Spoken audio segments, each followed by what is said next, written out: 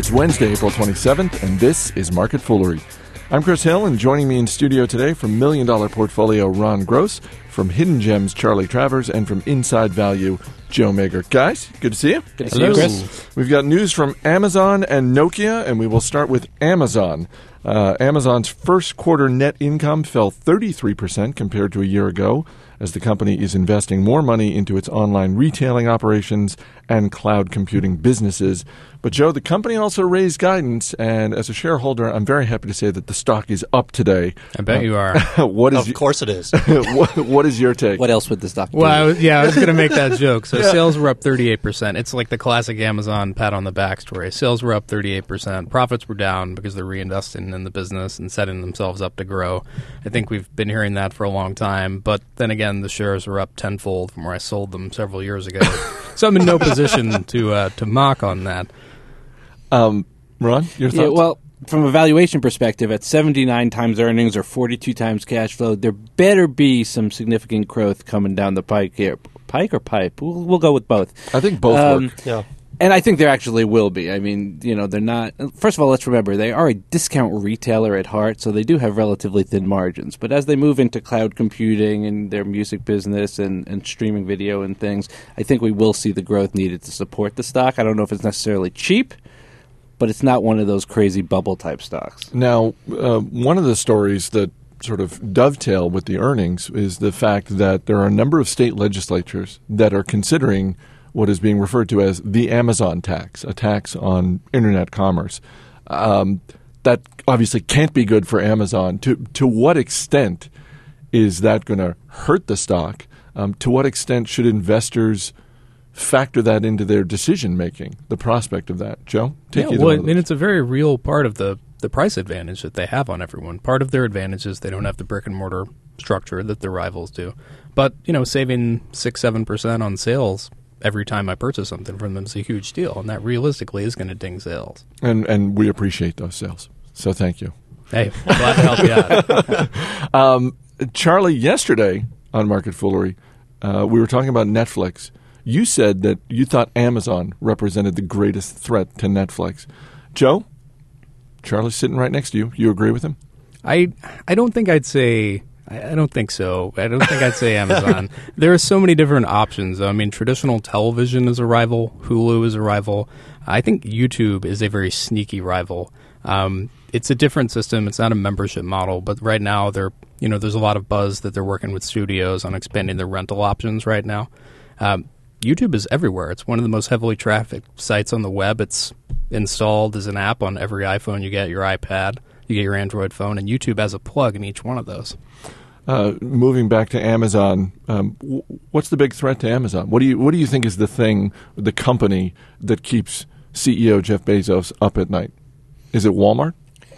Well, as you said, first of all, the tax thing is a big deal. That does take away a competitive advantage. State legislatures are keeping him up at night? The incredible point I made earlier, that at their heart, they are just a discount retailer, does mean that there is a lot of competition out there, whether it's Walmart getting into grocery business as they just are, or a lot of companies competing at the exact same thing.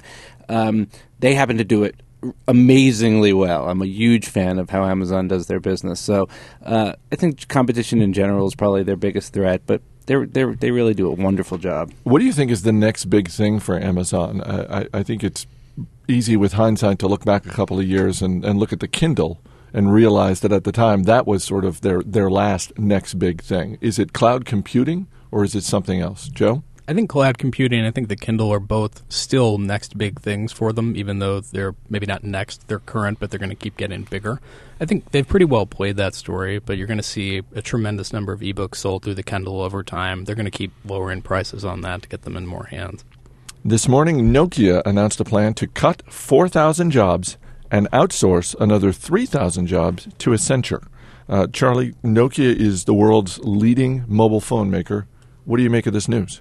It was kind of long expected that this would be coming, and in a sense, you could even say it'd be a little bit surprising that the numbers weren't deeper. Nokia, you kind of got to view this company through a couple of different lenses. By the numbers, the company does look good. You get a 6% dividend yield. It's trading at 12 times earnings, and they got a global reach. All the kind of stuff you're looking for in a large cap. Qualitatively, though, there's a lot of problems that give me pause. Most importantly in my mind is the culture clash that they brought in Stephen Elop from Microsoft going over to Europe and trying to disrupt the way that the Europeans run their business. They take the long vacations in the summer, and you got Elop saying, "We got a Microsoft phone to get out this year, guys. What are you doing?" And so it's hard to imagine that they have an environment that's innovative and where people have high morale, high productivity, which is kind of needed at this point to compete with Google and Apple. And job cuts like this don't help. Ron?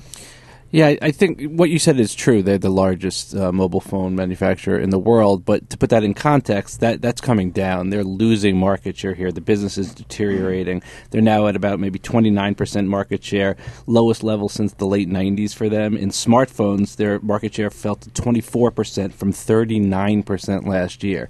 So we have a deteriorating business here. It's still the largest for now, but we'll have to see what happens. Yeah, I mean, when we talk about phones, whether it's on this show or just around the office, it seems like we're talking about Apple. We're talking about operating systems. We're talking about operating systems. It seems to me that Nokia is a little bit like soccer in that it's really big everywhere else in the world, but not so much here in America. Well, that's definitely true. My first phone I ever bought was a Nokia back in the 90s, but they are just completely absent from the North American market. That's only 2% of their sales anymore.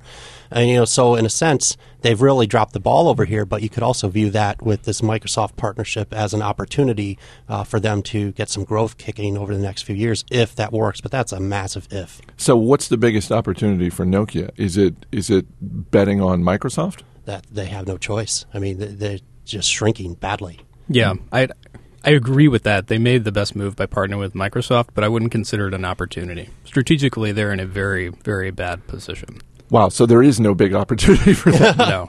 I mean, it's a long shot. They have to take it. And as an investor, it's not a bet that I personally would be willing to make, although it's a bet that they had to make. Before we wrap up, Joe, you are heading out to Omaha for the annual meeting at Berkshire Hathaway. That's right. I know you're not going to get stage time with Warren Buffett. I think we're hanging out for a few beers after. Are you really? Cherry Cokes, maybe. Right.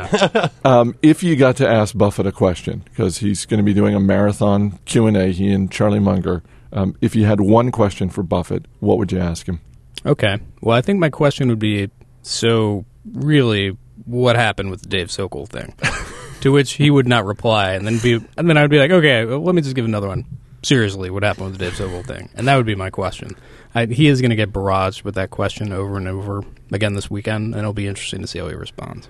You think awkward silence is not going to do it in terms of his answer? Well, he likes to get out in front of things. I mean, like the memo that he issued that was a press release /letter/memo on the subject, trying to get out in front of it.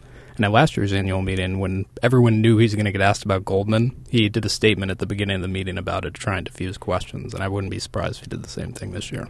Charlie, one question for Warren Buffett? Yeah, I'd frame it slightly differently and ask about the hypocrisy, because forever Warren Buffett has talked that integrity is the most important thing, and the reputation of the business and the managers. And here was his chance to stand up for what we thought was a core belief, and he basically gave David Sokol a pass. Ron?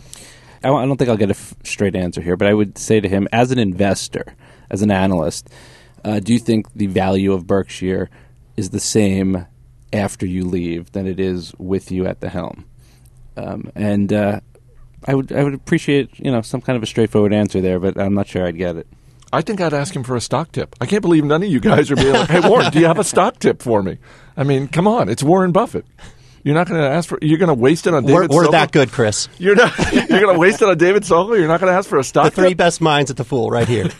Charlie Travers, Joe Mager. Joe, do your plug. What are you going to be doing? You're going to be doing a live vlog on Fool.com, right? Yeah, we are covering this from every angle. We'll be doing a live blog of the event on Saturday, and you can check it out on Fool.com.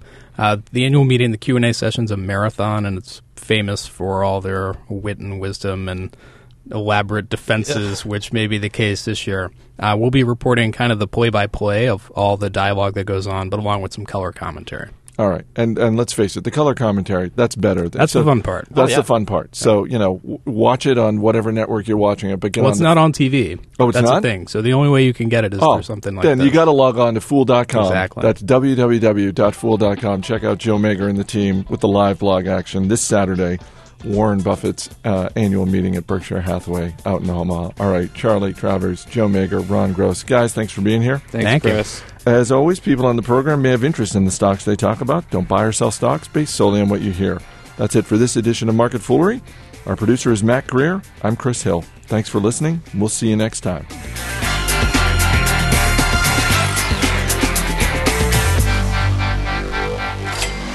Here's your outtake. I'm pretty sure Chris said live log instead he did of say live blog.